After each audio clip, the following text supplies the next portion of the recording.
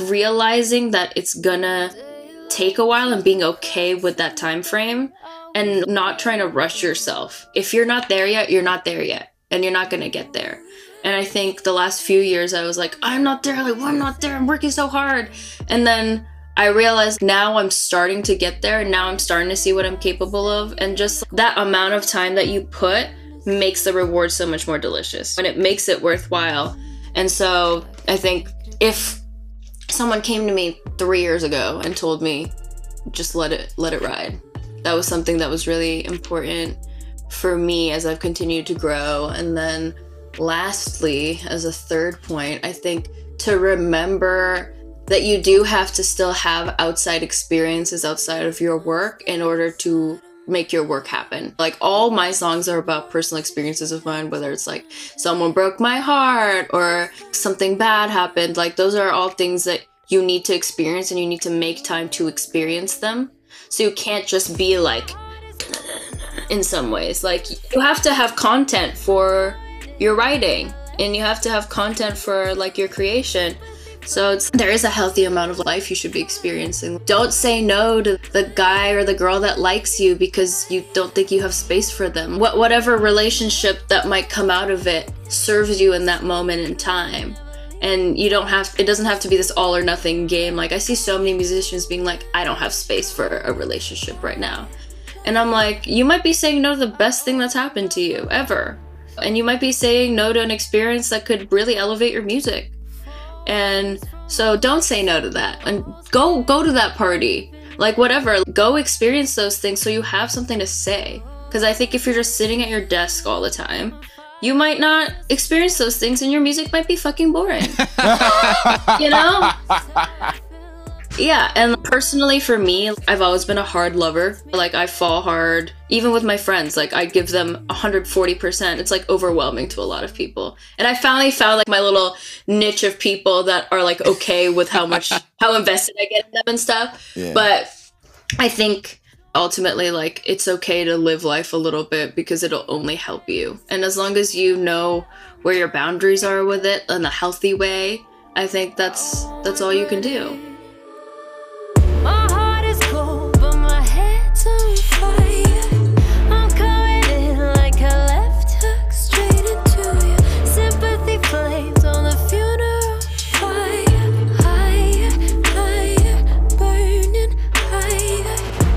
Welcome, everybody, to the Baking Notes podcast. Actually, this is another episode of people who are at Bad Snack's birthday party or friends of Johan. Friends of Johan. Friends of Johan. Is that the subtitle of this podcast? Bad Snack's birthday party or Friends of Johan? I mean, that's the only way to be a guest on the show, is to perform in one of their videos. So. Or be a Faking Fam listener. But we digress. This is an incredible episode. Yaz, violinist, singer-songwriter, increasingly maybe even actor. Like, at the very end of our conversation, she's like, doing music videos makes me realize I have to act now? What is that? Like, wear a wetsuit and get in a tank and spend money on a music video? It's been an episode where we kind of delve into Yaz's origin story, how she got connected with the violin, her upcoming EP releases leading up to her album, then also just like her best practices as a music entrepreneur and mindsets that have helped her get from, just gigging every single day to being able to afford music videos and build herself as an artist. She really lays out her whole self. She's an open book. She gives 140% to everything, and you can really hear that through her life story, through all the tips and tricks of the trade, and in her music, which you can check out on Spotify, YouTube, Instagram. It's just Yaz, all caps. You're gonna love it. YAS, just for specificity, but we say it like Yaz. If you like this episode, recommend it to a friend. Just send them an iMessage voice memo. Making us podcast. And another way to support us, we have a Patreon now. Let's go. Woo! Chill. Give us your money in the bank. No, like if you like what we're doing here, we're both busy. We're trying to build out the infrastructure of this podcast. And if you want to support us monetarily, we would love that. We're developing a Discord channel as we speak to help create a community so you guys can get to know each other too, so you can get an access to talk to us on occasion. We've got a lot of things planned. We're getting ready to release some announcements on that, so stay tuned. Thanks again for listening. Our next guest, Yaz. Good night, bears. Good night, chairs. Good night, kittens. And good night. Serving up your body on a plate. Talking like a martyr, but you're bandit. Crocodile water on your face. I don't wanna be a codependent. Handy. I gave you a message, you bottled it. Passive aggressive, you won't commit. Antidepressants, you swim in the wreckage of your own shit. Vision is black. What up, motherfucker? What up? Yes. Yes. Yes. Thank you so much for having me, you guys. I'm excited to talk. Thank you for being here and being willing to talk. Like Trevor and I, along with our Faking fam, have really found a lot of value in just having these conversations and just speaking with people, especially during this time when we're all kind of like separated. Totally. I feel you. Yeah. But we've been hanging out a little bit. I remember we were just like last week doing a live video shoot for a project you got coming out soon. You want to talk about it a little bit? Sure. I mean, it's a video that's going to encompass 6 of my first songs of this year. And so the way I'm kind of doing things this year is I'm putting out little mini EPs before the full project. And I can kind of explain to you why I decided to do it that way. I love all kinds of different music and I love making all kinds of different music. But of course, I've definitely had some pushback industry-wise if I'm allowed to do that. Am I allowed to make R&B here? And am I allowed to make pop here and electronic here? And the answer from the people that work in the industry has always been no, which I think is wrong. So I needed to figure out a way to package these in a way that made sense. So what I ended up doing is coming up with this concept of colors. So I just put out the color red, and those are 2 of my more aggressive sounding dark pops, right? The next one that's coming out, I haven't announced, but I can announce on here. I will be releasing on the 15th of April, my next set, Blue. So that's going to be the sadder, more vibey, sad boy shit. And then 7 weeks after that comes Purple, which is the R&B stuff. And then after that, 7 weeks after that comes Yellow, which is the more experimental stuff. And then the idea is that at the end, I'm going to put it all on an album called Colors. I love that. I love that. I love how you've broken it down into different packages. And for you, do you feel like the colors represent like the emotions? Yes, exactly. In the EPs too? Personally, like I've listened to like other people's albums and I get like really bored when everything kind of sounds the same, when it's like the same BPM, when it's the same chords, it's the same mood. I have like music ADD. I'm one of those bitches. I'm always like shuffling. And one of the things that I love most is like, going to music festivals. And I think one of the reasons everyone enjoys music festivals so much is because there's all kinds of different music depending on what you feel like. So on Friday, you can go hard and go see like an EDM show. And then maybe Saturday, you want to like relax and like, fall in love to some R&B, whatever, right? And so I wanted to take that concept. Why not do it for an artist within one set? So this the video thing that you and I did last week, it's encompassing the first 3 mini EPs, which is Red, Blue, and Purple. I love that. I love that. Going through with all of these albums, what made you decide to start with Red? Was it just done in time, or what's the strategy? No, well, I think in terms of like primary and secondary emotions, I think how we process them too, anger is always the one that comes first. Right? And then comes all the other stuff. And I wanted to come out with a bang. Let's do some bangers and let's try to get some attention. And on top of that, I thought it conceptually made sense as well because of what I said about how people go through the different line of emotions. I love that. Okay, so I remember you were like talking, and hopefully you'd be okay with us sharing some of the music intermittently throughout this conversation. But I'm curious as to what, from that set you did in the live stream, which one was like your most did you resonate with the most right now in Totally. today? Yes, there is. So there's a song called Worth It that is in the Blue set that's coming out on the 15th. That song is incredibly personal to me. I kind of wrote it as an open letter to my brother, who I haven't spoken to in 8 years. And I haven't said that anywhere out loud yet, but that's the idea behind that song. And so it's very emotional for me, and saying all the things that I wasn't able to say. And those are still feelings that I feel, obviously, even though a lot of time has passed. I still think about this person. I still have a lot of things I want to say to him. So it's very healing in some ways that I'm going to get to put this out, because I get to say my piece in the only way I know how to. So for right now, that's the most emotional one for me. It took a lot of practice to try not to cry. I was crying like, bitch. I don't know if you remember during rehearsal, just because it's so, everything I wrote in it is still so resonating within me.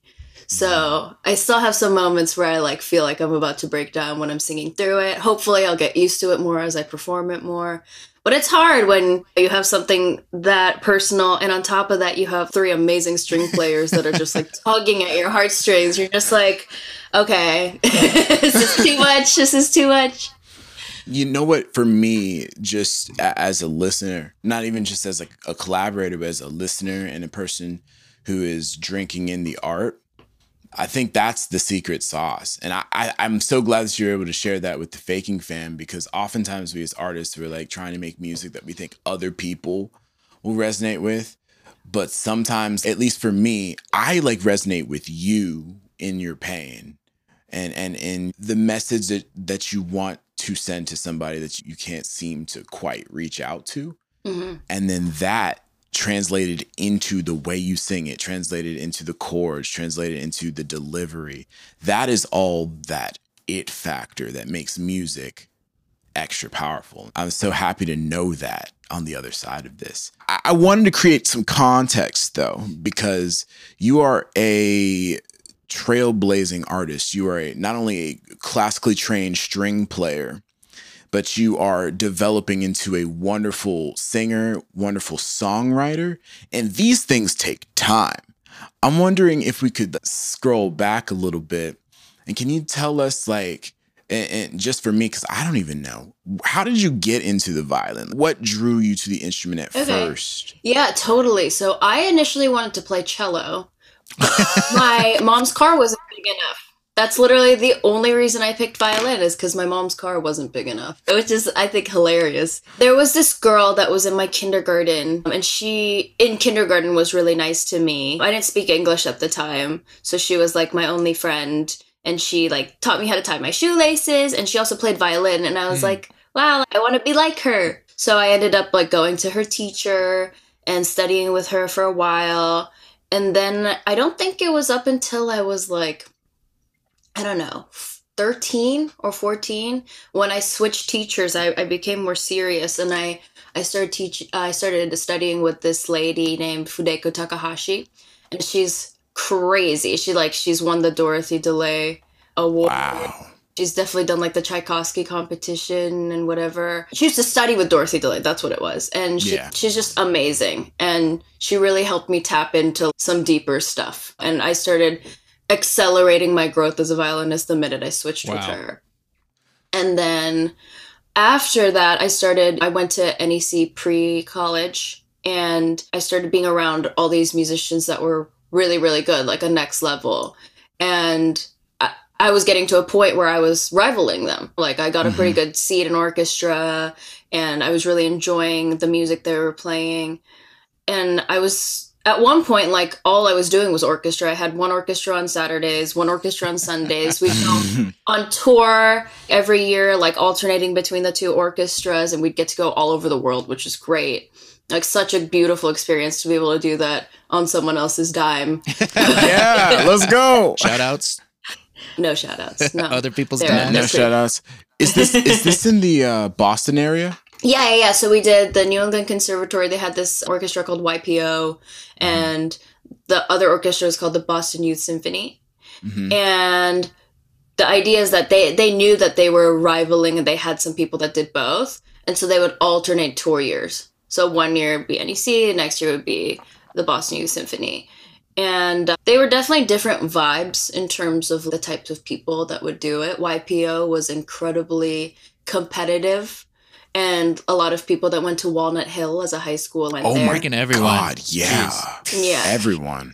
Yeah. Wow. And I would say playing wise, the level was much higher at YPO. That being said, Boston Youth Symphony definitely fostered a more of an environment where you can be happy and grow and be friends with each other and like in a real way. And I still have friends from the Boston Youth Symphony that I keep in touch with. And I think ultimately like the different vibe kind of catered into what kind of relationships you had there. And so I did that, and I was gung-ho on being a classical violinist until I got to college, right? My dad wanted me to get what he calls a proper education. So air quotes for the listeners. well, yeah, it's my dad's definitely like a super, he works in the field of oil and energy and clean renewables and stuff. So he's very on the STEM side of things. And to him, the idea of me not going to a university would be failure. I still have, they're not dead or anything. I have 2 immigrant parents that they moved to America to achieve the dream with like $35 in their pocket, and they gave up a lot of stuff for me. And so I definitely felt a kind of pressure to really make sure that they felt like their investment was going into good use. So I ended up applying to a bunch of universities. And what ended up happening is because I only did violin, a lot of those universities didn't really care. So I got rejected by a bunch. And I felt super defeated. And I was like, oh my God, what do I even do? And I got accepted to UCLA, where they had a music program and a political science program that I ended up double majoring in. And so I went there. And I ultimately think it was the best fit for me as a person and for my growth, to get away from my home area and like just go across the country and try to figure it out. And yeah, so that's how I got to UCLA. And I did the double major thing. I was kind of double majoring in the idea of like international law and international relations was like my poli-sci major. And then I did violin performance.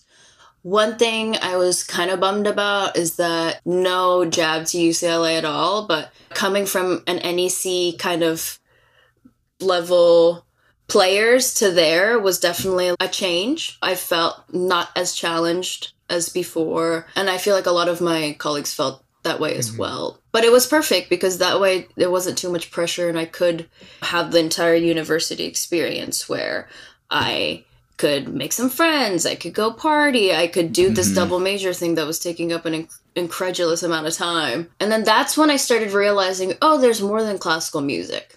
Yeah. Isn't that realization like earth-shattering? Wait, what? Well, I think what happened is that in like junior year or so, you start to think about, okay, what's after this, right? And then you realize that there are really only 3 or 4 ways to make it as a classical musician. It's to kill someone that has tenure in an orchestra and then take their spot.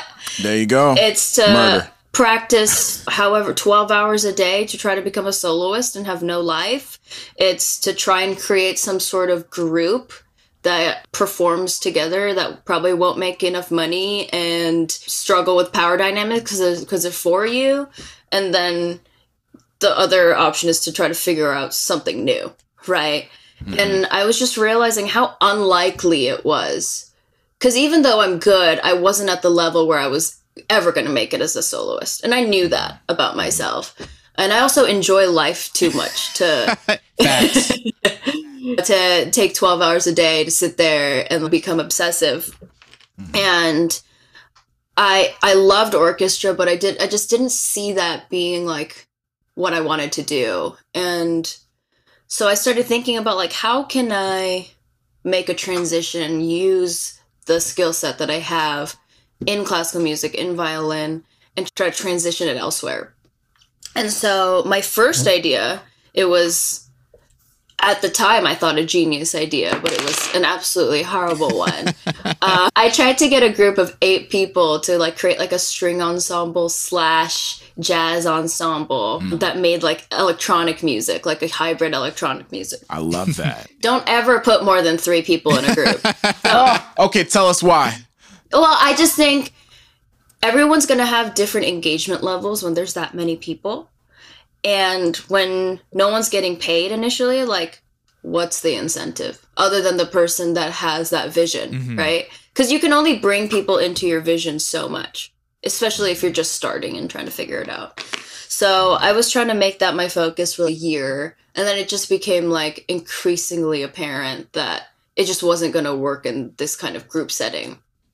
And I knew that I loved making like new music. I knew that I loved creating and being part of the production process. So that's when I was like, okay, well, I guess my next shot is to try and become some sort of artist and singer. And I had been singing, I think I was like 16 or something when I first tried to sing. It was in like my dad's office. And I was like, that's not so bad. It's really not so bad.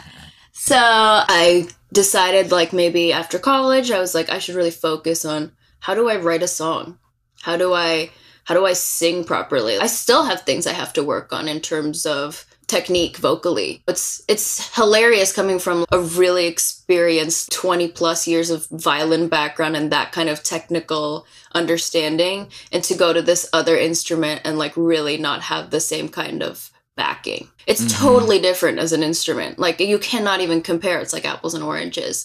So my next step right now is to try and figure out like how I can get to this next level as a singer technically. But yeah, that's kind of how I got to there. And ultimately it's been a long time and I feel like I'm finally figuring out what I'm capable of. It's when you're at like the staircase and you're like peeking over the next stair. I'm like, okay, I'm here. And I'm proud of what I'm making. I think it's really good. There's always room for improvement, but I think it's to a level where it's kind of undeniable at this point. And so I'm really excited to like continue on with this journey of growth of mine and to become a better producer, a better singer, a better writer. And ultimately, like my goal is to create something that other people can connect to. So like that song about my brother, it goes around the overall idea of like abandonment, which so many people can relate to. And like, you could take that story and like, put it in your own narrative. And I think ultimately that's what I want to do, is make music that makes people feel understood and heard and connected. When I was like 6 or so, I heard my first Coldplay song. And I remember being like, wow, they understand me and they know me. And that was such a powerful moment, because I was like, how cool would it be if I was able to do that for someone else? And up until now, I had this one song called Empty Crown that like really unexpectedly blew up. And so many people on like daily basis DM me being like, your song helped me get me through like my mom's cancer, like et cetera, and I'm just like, I'm doing what I wanted. And I think ultimately that's so, it feels good and fulfilling. And even though I'm not at a place where I'm like, I'm rich, I'm famous, I'm well known, I think the fact that I'm like helping in these little small ways, it's like fulfilling to me. That might be self-serving, but no. Can I highlight a couple of cool things? And then Trevor, I want you to riff on it too. Like the thing that I think is really phenomenal about your story is that you really sat down and you're like, okay, there are 4 ways that I can make money. Let me try each of them. You found that none of them really sparked joy outside of forging your own path and writing your own music. And then you then had enough audacity and self-love and confidence to then pursue that instead of listening to what other people think you should be doing. So I wanted to applaud you. Thank you. On that. And the other thing that I wanted to like really talk about is how I love how you are recognizing and have gratitude for the effect your music is having now without money, without the fame or all that other stuff. Because I'm finding that when you achieve these like little steps of success, that's not happiness. The climbing the stairs is the happy part. And the fact that you're grateful and that you're really sitting in that and you're feeling the positivity you're putting out into the world, that's the zone, I think. And I wanted to highlight that for the Faking Fam. Yeah, So thank you for sharing. I appreciate that. I think Yeah.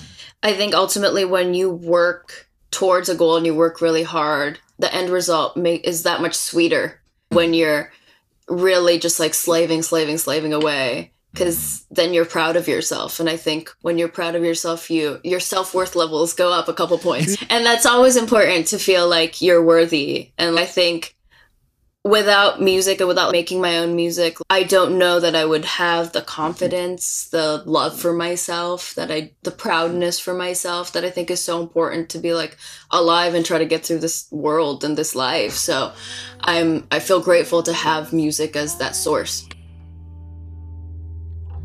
Think I know you better, never been the first to write. I can make it easy for you, shake the olive tree and hold it out so we can move on, put it all behind. For sure. That's incredible. What has it been like, particularly with Worth It and just the song for your brother, like to create such like intimate music that really makes you and others feel? My favorite pieces and the things I've worked on have been the ones that make me tear up, and then that make other people cry. I'm just all about making people feel.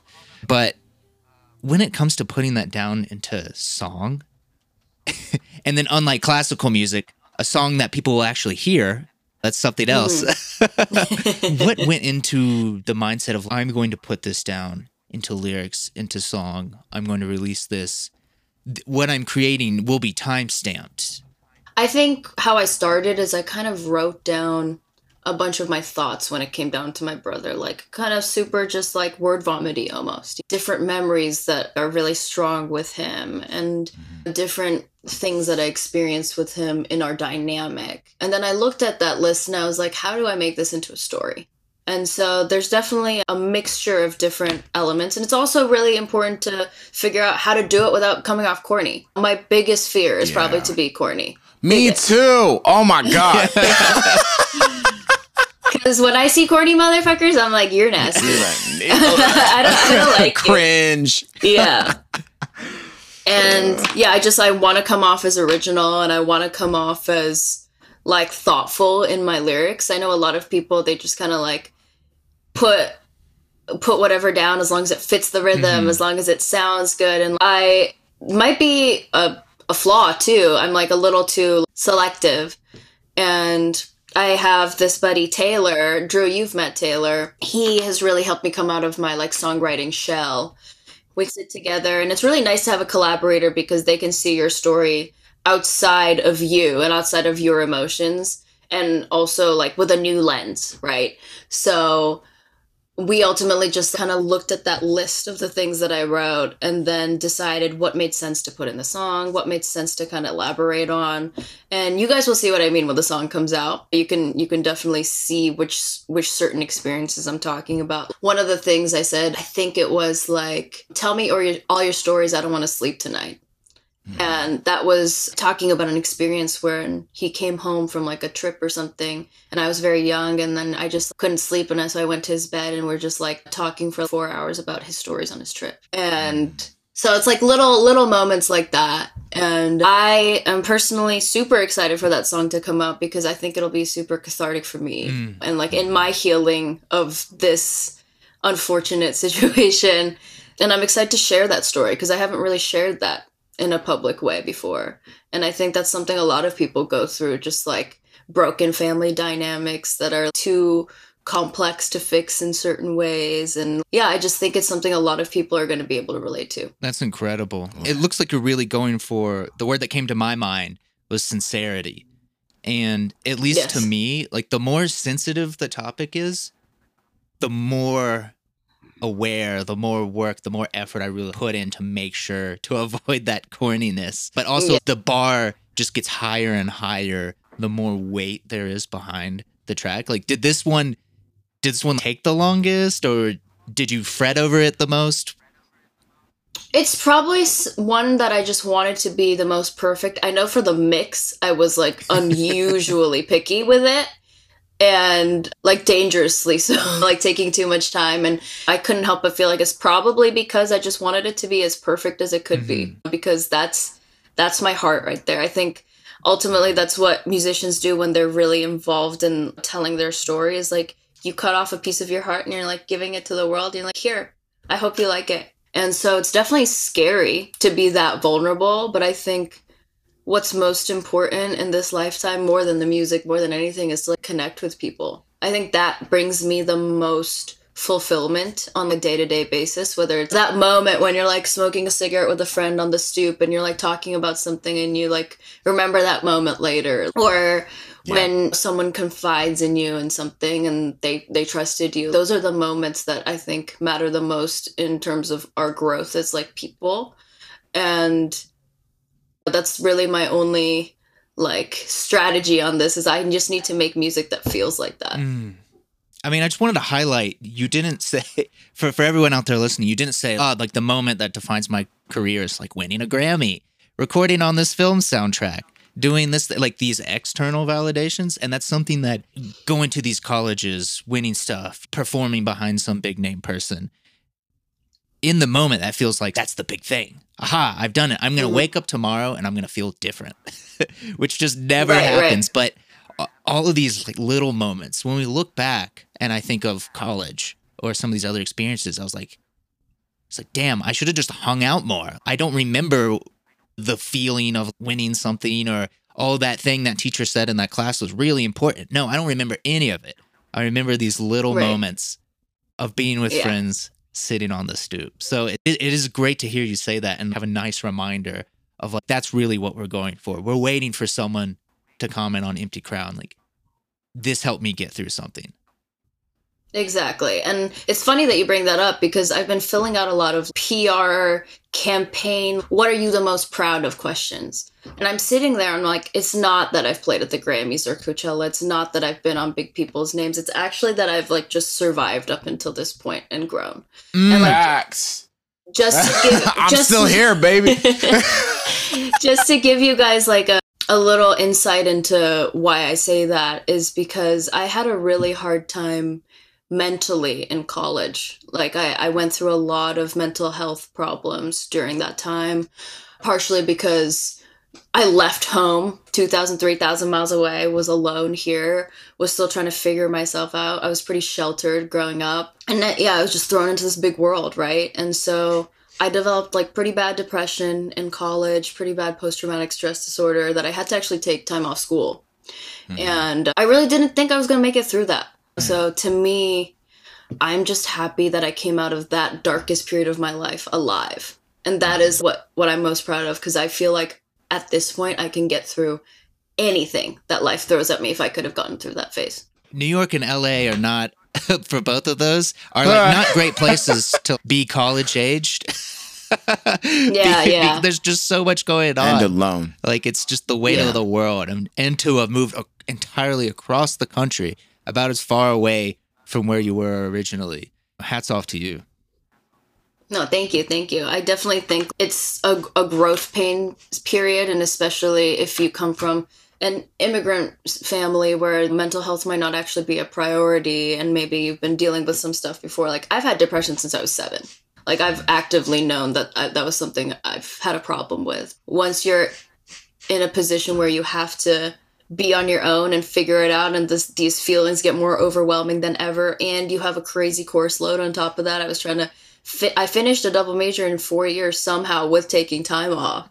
So it's just so much pressure to succeed, so much pressure to figure out who you are and who your friends are, who has your back. There's so much socially that happens during that time period.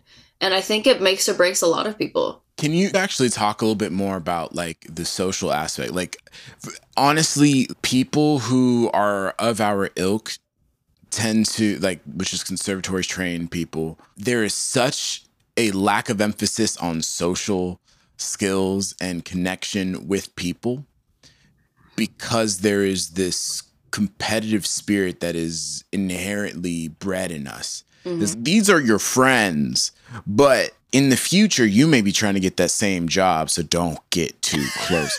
That's a pretty toxic kind of mentality.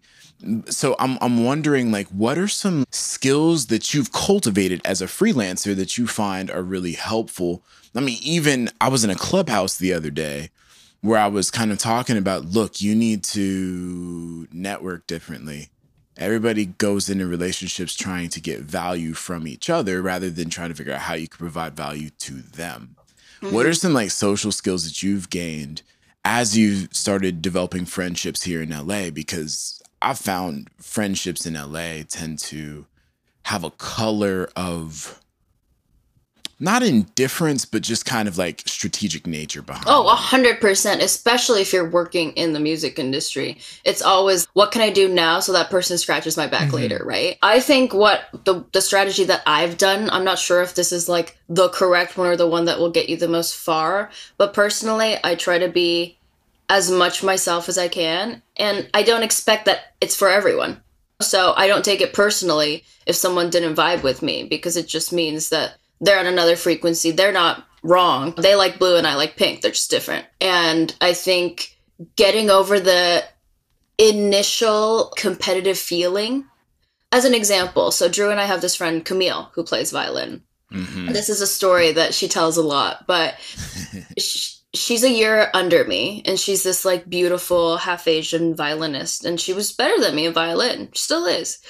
And of course I was very threatened when she came in. I was like, I'm the pretty violinist here. Like, there's no room for another one. And so I started from that point on, I was like, I need to get over this and I need to become her best friend so that I don't feel like she's a threat. And that's exactly what I did. And I think quite often when we meet new people, new string players, like new whatever, like we have this initial fuck you for no reason. Yep. No reason at all. And so Yep. my strategy is to know that that's going to happen, be conscientious of it, and try to get over it by like probably overcompensating in friendship. I And like Great that. strategy. yeah, and I think what's really helped too is like making sure that other people get fed even if you can't. So if I have a gig and I know I can't make it, I'll be sure to put someone that I know in that spot. And that way they feel like I have their best interest and that I'm wanting to give them opportunities. I try my best to get like all my friends opportunities, especially if I'm like, do you need a violist? Do you need a cellist? Like I know someone. And that way, two things, my friends get fed. And then the second thing is I get to be around people I know I like, right? So it's I don't have to deal with bullshit of having to work with people I might not like working with. So I think ultimately the best thing to do is just be you and don't expect everyone to like it and don't take it personally, because I think that's helped me a lot. I love Incredible. that. I love what you said, particularly about giving opportunities to people and that's part of the game too, is at some point you have to make a decision as an artist. Am I going to play some more weddings? Do I want to do more weddings? Or is there somebody who's in college who has bills to pay and Exactly. needs that gig? So maybe I pass that forward. And I like that you mentioned that because I think that's important too. Yeah, definitely. Definitely. Another thing too is when I give out gigs, not only do I like them and I want to trust them, but I like to give them to people who I know who also give them out. Because Right. we all know a few people who just don't send things down the ladder. Unfortunately, it's not in their nature. Maybe it is the competitive mindset or just something else. Like when someone asks them and they think about the opportunity, they just say no, and then it's just left there. But Right. I'm probably less likely to refer them because I want to have someone who is cultivating that community, that network, who, if I don't know someone, if I could trust them to also send that out to the right person and the person who needs the gig at the time. Yeah, that, and also like when you refer someone, that's your name on the line too. So it's if homeboy doesn't show up, if someone's super God. late, then that makes you look bad as the person that referred them. So I try to make a character judgment in that moment. I'm like, can this person handle it? And most of the people that I've grown around are also conscientious of the fact that my referral is my name on the line. So they luckily they do a lot of that work too, and they just handle it. That's a huge point, Faking Fam. The one rule that I made for myself when I started taking on student debt was like, dude, this is a job. Like, if you don't show up on time for your gig, if you can't play the music, doesn't matter if it's a wedding, Doesn't matter if it's a background corporate gig, you better play like your life depends on it. Because you're not just performing for the people who are there as the audience, you're performing for your colleagues. The people that you're in that quartet with, the people that you're at the gig with, if you really aren't a part of the collective and you're not representing yourself to the best of your ability, you're doing yourself a disservice. And I'm so glad that you touched on that. Yeah, I mean, I've definitely been on both sides. I've gone to a gig completely unprepared. I remember there was this one gig I did, a wedding in Mexico. Embarrassing sight reading for me. Just like it had been a while since I looked at sheet music because I have transitioned away from classical and into this, you know, what we would probably call easier level of sheet music. Yeah. And I'm not afraid to admit that I have lost my chops big time. And I remember after that wedding, I was like, I can't do that again. It's better to just say no if I can't get the music ahead of time, because I don't want to embarrass those other people that are playing with me that are pros. I've bumped into some things with that too. Like we've all done it. Over time, we learn that, hey, I got to deliver every time. But particularly in that transitional age, mid-20s, oh, this one doesn't pay as much, or I'm angry because it didn't pay me as much, or something. Right. I couldn't play at the Grammys because I said yes to this gig 3 months before. But then we phone it in. Yeah. And at least for a composer, the big bummer, just like with you as recording artist, that's permanent. And people don't know. There's no disclaimer. There's no asterisk at the bottom of this film score composed by Trevor, asterisk, he phoned this in. Like, they don't get to know. And so more often than not, I've had some wonderful reminders. Universal celestial punishment is that the thing I didn't put 100% or I didn't feel connected to, it's more often than not the thing that will get noticed or that winds up being more public or wins something. No, you never know which gig is going to turn out to be important.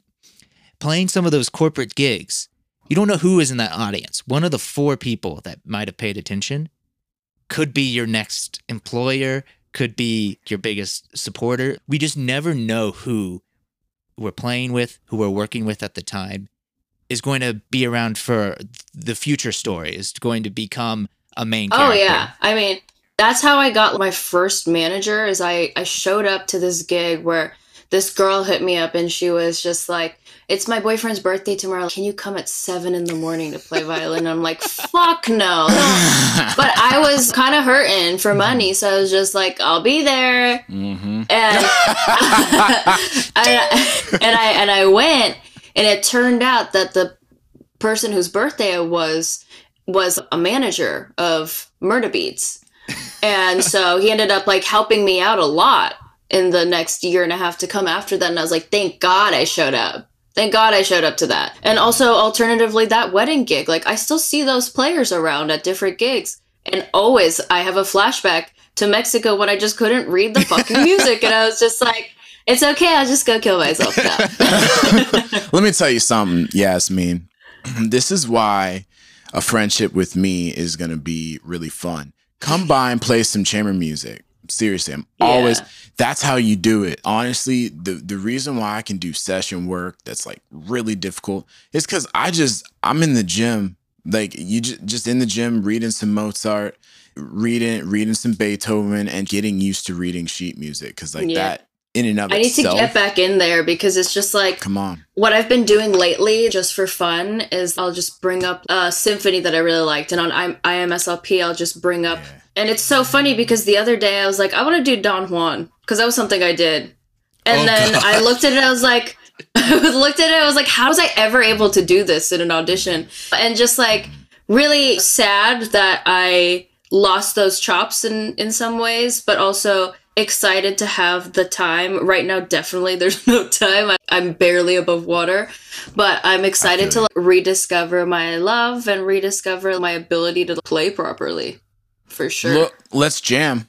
Yeah, let's get I'm together down. and jam. I was gonna ask you if you, or the whole squad, if we could just practice some quartets and shit, because I miss it. I miss playing in a group and the different communications that happen within and those moments that like you all planned and all that. I miss that. And that's something that I did a lot with Eric, the cellist that, Yeah, of course. So me and him used to play together a lot, and he and I had such a beautiful relationship because we would decide on these moments, and he was very like, he's older than me and he has very good taste in terms of like, where are the parts that we're gonna slow down and take a moment? Where are the parts that we're going to be in sync? What part of this 16 bar thing do we like, slow down and speed up, whatever? And I just like miss those moments a lot. And I think I'm kind of happy in a sense because that means I still love violin. Yeah. That I miss it. I was afraid after I went on this, I'm going to make violin my primary source of income, whether it's through prop sessions or not. There comes this dreading fear that you're gonna hate it after. And because I think when you create financial incentives for your passion, it just you lose the passion for it a little bit. And I was definitely feeling that, like I want to say like a couple years back, I was like, I hate violin now, and that sucks because that violin's my first love, right? And then now I feel like finally I took some space from it, and I want it back in my life, and I want to play. So I'm happy that it's not gone, for sure. Child, who invited you inside? Comfortable in all my time. There's no space for me.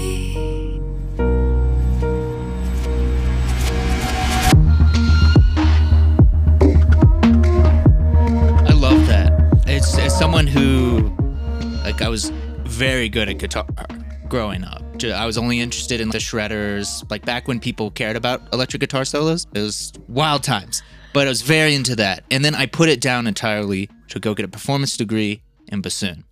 So then it's all bassoon, bassoon, bassoon. I'm playing in orchestras, and then I leave that behind to be a composer.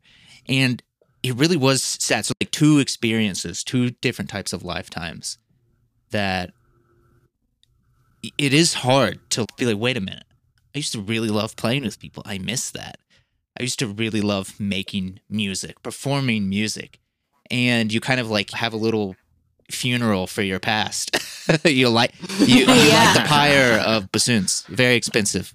Very expensive firewood. Yes. Very expensive fire.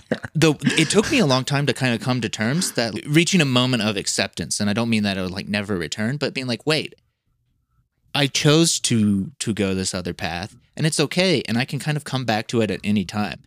And while I'm not, when I come back to it, I'm certainly not at the level on either side where I left it off. But it is nice with this kind of hindsight to know that it's okay. You don't have to be a solo concert violinist and then also do all these things. We can't keep track of all these things, but that at any moment it can be part of you. It's never really left. But that, just for me, it was just a nice moment of acceptance. Be like, wait, I chose this. This is nice. And so what I do now is I keep in contact with my performance past when I'm working on film scores. I just did a documentary. All of it's guitar. All of it's me playing. Is the best? No, but it fits the style of the film. Something a little rugged and pure, but I got to come back to it on my own terms and with highly edited sessions. Many takes, so it's a different thing. It's the only way. I feel but it is neat to, like, now where we're at the age we are and we've had school experience, life experience, to be able to pick and choose what we want and what avenue we want to take, pursuing singing, still playing these sessions. I don't know. I think it's fascinating. No, definitely. I mean, I think I don't know how old you guys are, but like I'm closer to 30 than I am to 20 now. And the priorities really start shifting in terms of it's about the long road ahead. It's not about what's right in front of you. And I'm in a relationship, and now that's taken a good amount of my bandwidth because I want it to, because it fulfills me, right? I have 2 dogs now that I take care of, and because I want to, and that fulfills me. And you realize there's so many elements of life, and it's so hard to be balanced through all of it and not feel like you're not focusing on one thing or another. I feel like it's always some sort like a juggling act and a balancing act.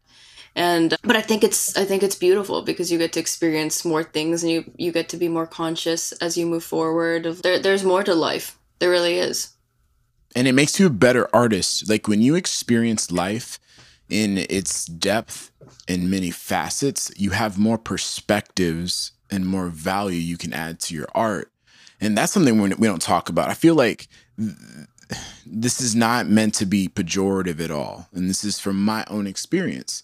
When you are lonely, when you have nothing else going on in your life other than your work, it's easy to just work all the time because you have nothing else.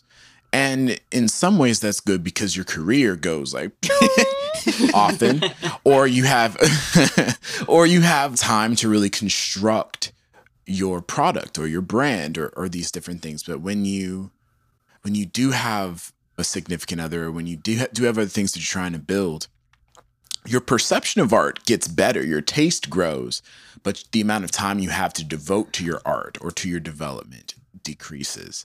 So it's interesting. I love the way you described the balance. I think it's a net positive because we do have this one life and we don't know how much time we have. As somebody who's almost 30, like it goes End of the road. Counting the days. End of the road, you know what I'm saying? Just counting the days. Dude, I have gray hairs all up in my beard. It's so weird. Yeah, I mean, my body does not work the way it used to. I mean, when I drink now, it's 2 days of hangover. Yes. I keep fat cells in places I don't used to keep fat cells. And just everything hurts. Everything hurts all the time. And I'm like, fuck, dude. Yeah, this is what our parents were talking about. I pick up a cable and I'm like, oh, it's like, did I just groan? Just like bending over, like once? Tying my shoes. Dude, I literally threw my back last week because I don't even know what I was doing, but it was very simple. And I was just like, oh my God, this is not good. This is not good. I gotta eat vegetables. My question for you, Yaz, because I've seen you develop. When I moved out here, it was 2018, and you were the goal. I had visited LA 3 times in 2017. 2 of them I had visited our mutual friend, Summer Sweet Sing. And she had nothing but the biggest praise for you and was like, the dopest violinist in town is Yasmine. You gotta meet her. And I was like, okay, I want to meet her. Never got a chance to in all 3 times. So when I decided to move in 2018, I was like, okay, I'm gonna try to get out to LA before her birthday party. I want to meet Yaz. I want to make this connection. I think she's dope. And so after being at your birthday party and meeting you and getting to vibe with you and meet your friends, and then also seeing your shows, because then you invited me to some of your shows. I went to go see you perform, and I met Jeremy Jones at one of your shows. Oh, yeah, that's right. Exactly. 3-time faking fam. 3-time faking fam visitor and guest and someone whom I love. This diatribe is all to say, I've seen you as you've begun your journey as an artist. And after performing this live stream show with you, I can say with all confidence that I am loving the direction your sound is going in. Thank you. And I feel such a deep connection with the way you deliver your art. And what I'm really interested in is, who are your influences? Because it feels your influences have either changed or you've sat with your influences and you've digested them and they're becoming a part of you. I'm curious about that. I would definitely say my music taste is ever changing. And as I continue to get older, it definitely has taken totally different paths than I thought it ever would. So back in 2018, I was like, I'm doing dark pop, and that's what I love. Yeah. And there's a part of me that still likes it, but I'm kind of like off of it, and I really love R&B now. And I don't know that that's going to be forever, but I do know that right now I'm all about the 7 and the 9 chords. And yes. I'm all about the bass solos being super like dirty, and I just like doing this. Everything's super behind the beat. Like we recorded the live stream. The live stream. Cat's out of the fucking bag. We recorded it to a click and we had some track elements in it. And it was just so clearly, like literally milliseconds behind the beat that it didn't even make sense to do by clicks. That's the kind of shit I like making now. It's like, honestly, I think my goal is to make stuff that people are just going to be like, the stank That face. stank face for the fake. Yeah. Yeah. And definitely in terms of the artists that I listen to have changed dramatically. Like I used to only listen to maybe pop stuff. Now I listen to a lot of Frank, a lot of Daniel Caesar, Moses Sumney, Emily King. Like it's very much switched. And I think this kind of stuff now really resonates with me more. And I think it might just be an age thing too. You know, what you like eating changes. Like I didn't like mushrooms when I was 18 and now I love mushrooms, you know? You know what I mean? Like I just Okay, think Mario. I just think your taste changes as you get older, and that's only natural. And I think it'll probably be ever evolving because you're always growing, and so is the industry and the sounds that are coming out of it. So who knows what kind of music is going to be being made in like the next 20 years? Who knows what I'm going to like? But I am happy that I'm okay with the ever evolvingness of it, and that I don't listen to the motherfuckers in the industry that are like trying to box me in. That's really. Let's go.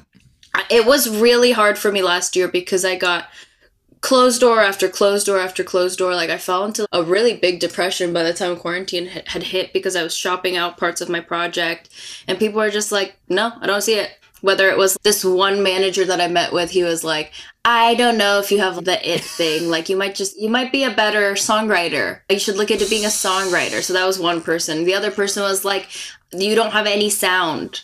And then he was like super blunt and direct with me. And then I'd have so many people that after listening to the project didn't hit me back or didn't have as much interest. And so it really took some time to make peace with the idea, like, I'm going to stay true to me. And whoever the fuck stays on the journey, that's all that matters. Like, I don't need to be pulling these people with no imagination. No offense to them. But how many more fucking like white girls playing guitar are we going to give $70 million deals to? You know what I'm saying? There's just, yeah, like I just think it would serve the overall, I don't know, the overall backdrop of the industry more if people took more creative risks. One of my biggest things is funding right now. I'm paying everything out of pocket and it's extreme. Like each mix is minimum $1,300. Each video I do is between 5 to 8. And it's like, how am I supposed to keep on creating the stuff that I want to create without putting myself in bankruptcy? You know what I mean?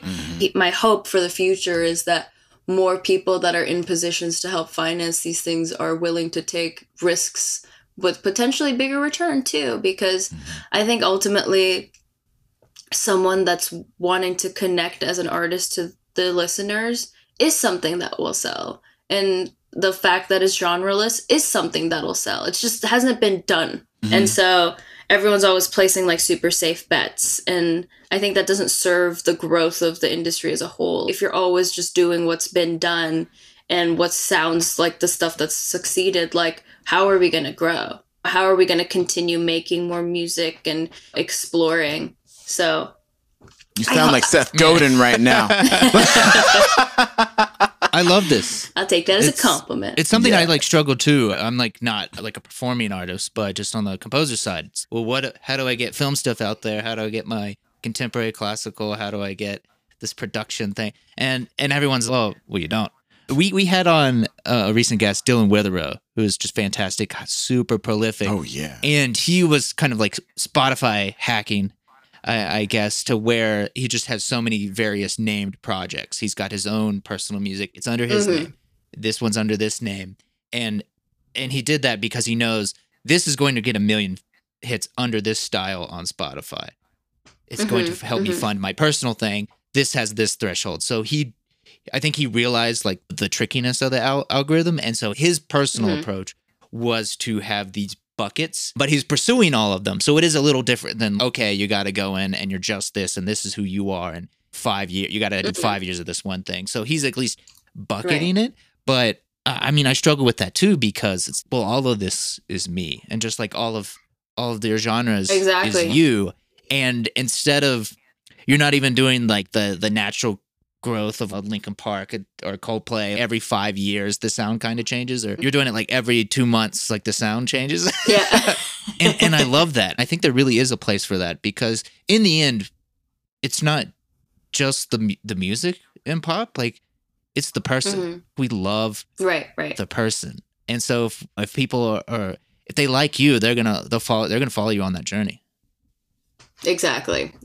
And I think ultimately it's crazy to think that someone's like vibe wouldn't change as they're continuing to get to know themselves better as an artist. And as you continue to get better and better, like your interests are just gonna change. And so I think as long as everything feels like it has some sort of string of connection, and that's probably by the production decisions in terms of the sounds that I like, the writing decisions in terms of the melodies and like the words, I think ultimately there will be some sort of line that strings them along together, and hopefully that can be like who Yaz is. One of our previous guests, Leah Ziegler. Love Leah. Love it. Yeah, her episode just went live yesterday as of this recording. And one of the things that she talks about is like when you produce music and you produce albums and you release them, they're a timestamp of who you were at that moment. 100%. And I think that's so powerful. Yeah, I think even like the stuff I put out in 2018, do I feel like it resonates with me now? No. But did I feel like it resonated with me then? Yes. I feel the same way about tattoos. It's like you might not want a tattoo that you've had 6 years after, but in that moment, you just had to get it because you wanted it. It's funny that you bring Leah up because she's one of the few session players that I've met. I met her on a session. I just like loved her immediately. We were both like, wow, we didn't want to kill each other. We're both violinists. How weird, you know?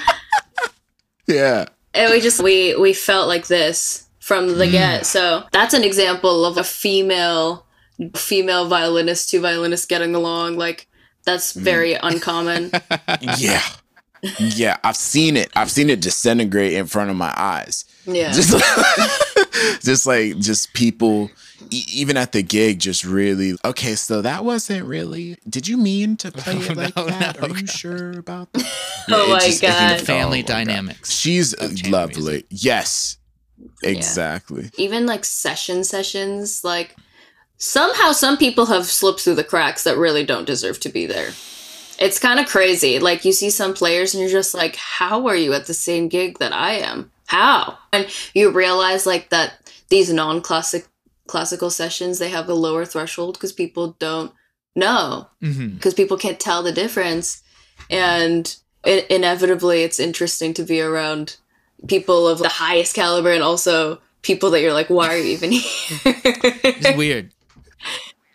It's a wide market, and it's so funny juxtaposing it against New York. The New York studio session scene is like, you don't even get calls if you didn't go to Manus or Right. MSM. Because like they know where the best players are and what they're doing. And out here, there's such a bigger demand. New York's a tiny island. There are not going to be any more recording studios. There's a cap. Yeah. At the number of professional recording studios that can have sessions that can happen in New York. But out here in LA, everybody's got a garage in the back that's a studio. There's so much more demand. I'm wondering, from your perspective as a successful musical entrepreneur, and I just say successful because it's not about numbers or the amount of money, but you're doing what you love and you're able to sustain yourself and the life doing it. What are the top skills that you think are required to really, and it doesn't even have to do with music, but just what are some mindsets that you've adopted that have helped you to continually wake up and get shit done? Yeah, totally. I think one really huge thing that I did was for 3 years, all I did was save my money. When I first started, so I don't know if I mentioned this before, but I actually worked a corporate job before I went back into music full time because I was afraid financially. It's not like I had a family that was like going to be able to give me money to start or whatnot. So what I did after that, I like went back into teaching and I had nothing to my name because I was just I wanted to die at that corporate job. Not because it was the corporate job. It was just like, just not for me. Sitting down in front of a computer, filling out fucking Google Sheets. Like, it's not for me. So I had zero money to my name at the time. I couldn't even buy like a juice at the fucking grocery store because it was $7 too much, right? So I went into like just power save mode and just took a bunch of shitty gigs to just, and like save. And over time, I just like, stopped saying no to anything. Like I was like, I just need this money for later. And then I got myself to a point where I felt like there was enough of a financial cushion. If I wanted to do this thing with my music, if I wanted to pay for it, now I have it because I worked my ass off and just put everything into an account that I couldn't touch, right? I love that. So I think it's really important for musicians, especially because we're always going to have rainy days, months where we don't get gigs and we stress out. It's always okay, but it's like those moments when you feel like financially crunched are hard. Or very hard. And so I think in order to maintain a well-being, it's really important for the months that you do have thriving, put it somewhere and don't touch it. If you don't need to touch it, don't touch it. And so that was super helpful for me. And then the next thing is to just realize that this stuff is going to take time. I think there was a part of me that was always like, overnight success, that's what I want. That's the only way I'm going to be happy. And then you realize that era is kind of gone. In terms of like, no one sells physical copies anymore, so no one really makes money off of streaming anymore anyway. You'd have to be going on tour and making merchandise and whatnot. And so realizing that it's gonna take a while and being okay with that time frame and not trying to rush yourself. If you're not there yet, you're not there yet. And you're not gonna get there. And I think the last few years I was like, I'm not there, I'm working so hard. And then I realized like, now I'm starting to get there. And now I'm starting to see what I'm capable of. And just that amount of time that you put makes the reward so much more delicious. And it makes it worthwhile. And so I think if someone came to me 3 years ago and told me, just let it ride. That was something that was really important for me as I've continued to grow. And then lastly, as a third point, I think to remember that you do have to still have outside experiences outside of your work in order to make your work happen. Like all my songs are about personal experiences of mine, whether it's like someone broke my heart or something bad happened. Like those are all things that you need to experience and you need to make time to experience them. So you can't just be like, in some ways, like you have to have content for your writing and you have to have content for like your creation. So there is a healthy amount of life you should be experiencing. Don't say no to the guy or the girl that likes you because you don't think you have space for them. Whatever relationship that might come out of it serves you in that moment in time. And it doesn't have to be this all or nothing game. Like I see so many musicians being like, I don't have space for a relationship right now. And I'm like, you might be saying no to the best thing that's happened to you ever. And you might be saying no to an experience that could really elevate your music. And so don't say no to that and go to that party, like whatever, go experience those things so you have something to say. Because I think if you're just sitting at your desk all the time, you might not experience those things and your music might be fucking boring. You know? Yeah, and personally for me, I've always been a hard lover. Like I fall hard, even with my friends. Like I give them 140%. It's like overwhelming to a lot of people. And I finally found like my little niche of people that are like okay with how invested I get in them and stuff. Yeah. But I think ultimately like it's okay to live life a little bit because it'll only help you. And as long as you know where your boundaries are with it in a healthy way, I think that's all you can do. That's beautiful. The one takeaway, looking back in hindsight, oh, I wish I'd learned about money sooner. Oh, I'd learned piano sooner. But no, actually, if I could talk to my past self, and when I talk to younger people still in school, get out of the practice room and go to the party. Like that's it. Live a little. That extra 30 minutes you were going to put in on F minor is not as worth it as putting it into friends and like just having an experience. Yeah, and ultimately you're probably brain dead and so scattered at that point anyway that those extra 30 minutes aren't going to serve your practice. This happened to me last night, Drew. I was trying to figure out a million different things and I wouldn't go to sleep. And John just looked at me. He was like, put your fucking phone down and go to sleep. And I was like, you're right, because all I've been doing for the last 2 hours is trying to figure out where the scattered pieces of my brain are and fit them in a place. When you're like at your capacity, stop pushing. If you can't write that day, don't push, because you're just going to be mad at yourself. Like, it's okay to take time off and wait until you feel invigorated again. Wait until you feel like you've had a break. I think it's something that a lot of us, myself included, need to keep in mind. Like, we need to take breaks for this kind of lifestyle to work. It's a marathon. Yeah. It's a marathon. Yasmin, I don't want to keep you for much longer. We're getting close to the end of this conversation, but I wanted to like get maybe a couple more questions, couple rapid fires. Totally. My first one is crypto ? Yeah, I definitely have. I have stocks. I'm very bad at anything graph math related. Like the minute I see a graph, my brain literally shuts down. So all I do is hold. I don't do the short sell and the shit in the 6 a.m. But what I do is I have one of my best friends, Eric, who Drew, he's very successful in that. So I always just hit him up like every couple of weeks. I'm like, is there anything new I need to be looking at, whatnot? So yeah.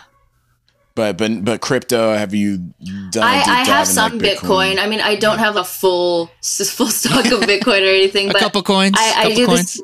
I do this thing where I trade $25 of USDC coin a day to turn it into Bitcoin. Nice. And it's just on auto, so it just does it by itself every day. And I think, I also have different like intelligent investments. They just like robo investing. Yeah, so it just withdraws a certain amount of money a month and does all that. So you got dialed in. The less work I have, the better, because I have only so much bandwidth for what I was already doing. I mean, that's the smartest way too. There's a lot of data on this. Like the best thing you can do is just like a little bit and automate it. And particularly for those who have money anxiety or who like aren't on top of it, like the best thing you could ever do is just to have it off your mind. Don't even think about it. Exactly. It's like, it's just $25. It goes in here. It goes in here. And then one day you wake up 10 years later and you're like, holy shit, I'm a millionaire. 40 years later. Yeah. That's the 40 years of compounding later. I'm not at that point. I've not woken up with that feeling yet. But would you have a podcast if you were a millionaire? Oh, Trevor Baumgartner. Absolutely. It'd be that Trevor Baumgartner's Millionaire podcast. And that's all I do. But it's just really smart. You've just made a lot of smart choices, and it wasn't an easy journey to get there. But I'm happy to see it. One of my rapid fire questions is, will you talk a little bit about the stress or the approach to investing money in yourself and your own projects? Me as a classical composer and as a performer, almost everyone else is fronting the bill. The bill is tiny, but I'm rarely like, I'm going to drop thousands of dollars on me. I've almost never done that. I'm stingy, but then I don't have much to show for it. Your music videos look fucking awesome. They look expensive. Tell us about that process. Okay, so this Saturday, I'm filming one where I'm going to be like a humanoid fish creature situation. I'm getting prosthetics done on my face. I'm going to be in a tank, literally like an enclosed tank. There's going to be a gurney where people are like, we've bought hundreds of different props for it and stuff. Like, it's fucking stressful because like when you decide to be an artist, you forget that artist is all encompassing. That means you have to be having a vision for visuals and videos. That means you have to be able to do PR stuff and have interviews and be able to do these kinds of podcasts. That means you also have to be on top of your music and on top of all the admin that goes around all of that. It's actually insane how much work being an artist is. And I'm finally starting to get a taste of it because I'm finally doing it for real. and just even these videos, I don't know what part of me thought it was a great idea to commit to 2 videos and 2 songs every 7 weeks. It's literally insane. But my manager was like, you can do it. And so I've just been like, okay, like we can do it. And granted, he does a lot of help. I would not be able to do any of it without him.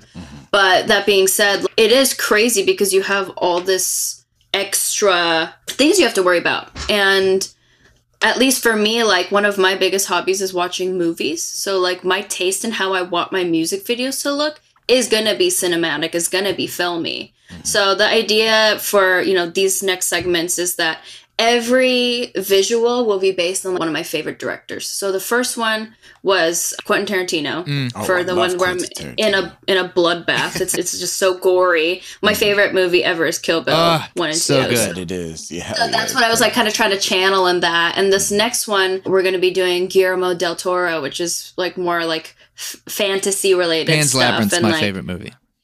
Yeah, and Pan's Labyrinth is amazing. So sad. And also Shape of Water I love. And Shape of Water is kind of like loosely what I'm basing this idea of. This idea that there's this girl in a tank and she's some sort of creature and she's being held hostage. And the song that I'm doing it for is For Free, Drew, which you love. And it's all about, that song particularly is about like how sometimes you can feel like you're not being a good enough partner to someone that gives you so much, right? And so the idea is that we're going to translate that by having this scientist like study a creature, and then he devotes his entire life to studying that creature, and then he just loses his whole self. And at the end, the idea is that he's going to turn into a sea creature himself. He injects himself with something and turns into a creature. That's so beautiful. Yeah, so very expensive and very fucking stressful, but I am so excited to see. I've got this really dope buddy of mine. His name's Eric Rojas. He kills his music videos. He just did one for Cascade that looks like they're in space. Shit. Yeah. Okay. So I'm really looking forward to seeing it, and I hope ultimately the idea is that I will finalize a deal. I have a couple on the table right now where I have enough money to just do all this without being worried and be able to do my vision without skimping. Because right now I'm definitely doing skimping. All the stuff's getting returned via Amazon after I'm done. You know what I mean? Like, yep.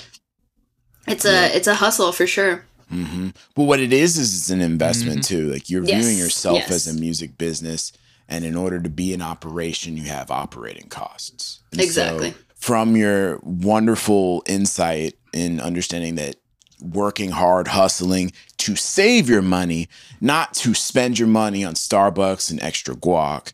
Like you're literally investing this and putting it away, not touching it, so that one day you could use it to create your own digital real estate, which is the personification of your art. And then that is what people will know you for. And then that will help get your flywheel moving. I'm endlessly inspired by you. Thank you, Yasmin, Drew. for real. And thank you for appreciate being here. Yeah. Yeah, dude, it's an honor for me to be talking to you guys. It's always nice to be able to be real and not feel like a lot of pressure. And especially Drew, like I've known you for so long that I feel like I could be like my most genuine, authentic self. And thank you for allowing me to do that. And Of course. yeah, I'm looking forward to seeing this full episode. We gotta get you back. We gotta get you back when the album comes. Yeah, I would love that. That would be in around August, September. Cool. Depending on if I can keep up with myself. Well, if you need help, just let me know. Look, I mean, I'll be making all these muffins. If you need some fuel. I would love some fucking muffins. Okay, I would love some muffins. I'll make you some muffins. I love it. Yes. Thanks again for coming through. We'll see you again. Thank We'll you, see you Trevor. again. Sounds good. Sounds good. Alrighty, that's the show. Amazing. That was so fun, you guys. I love how the conversation just like flows. There's no pressure.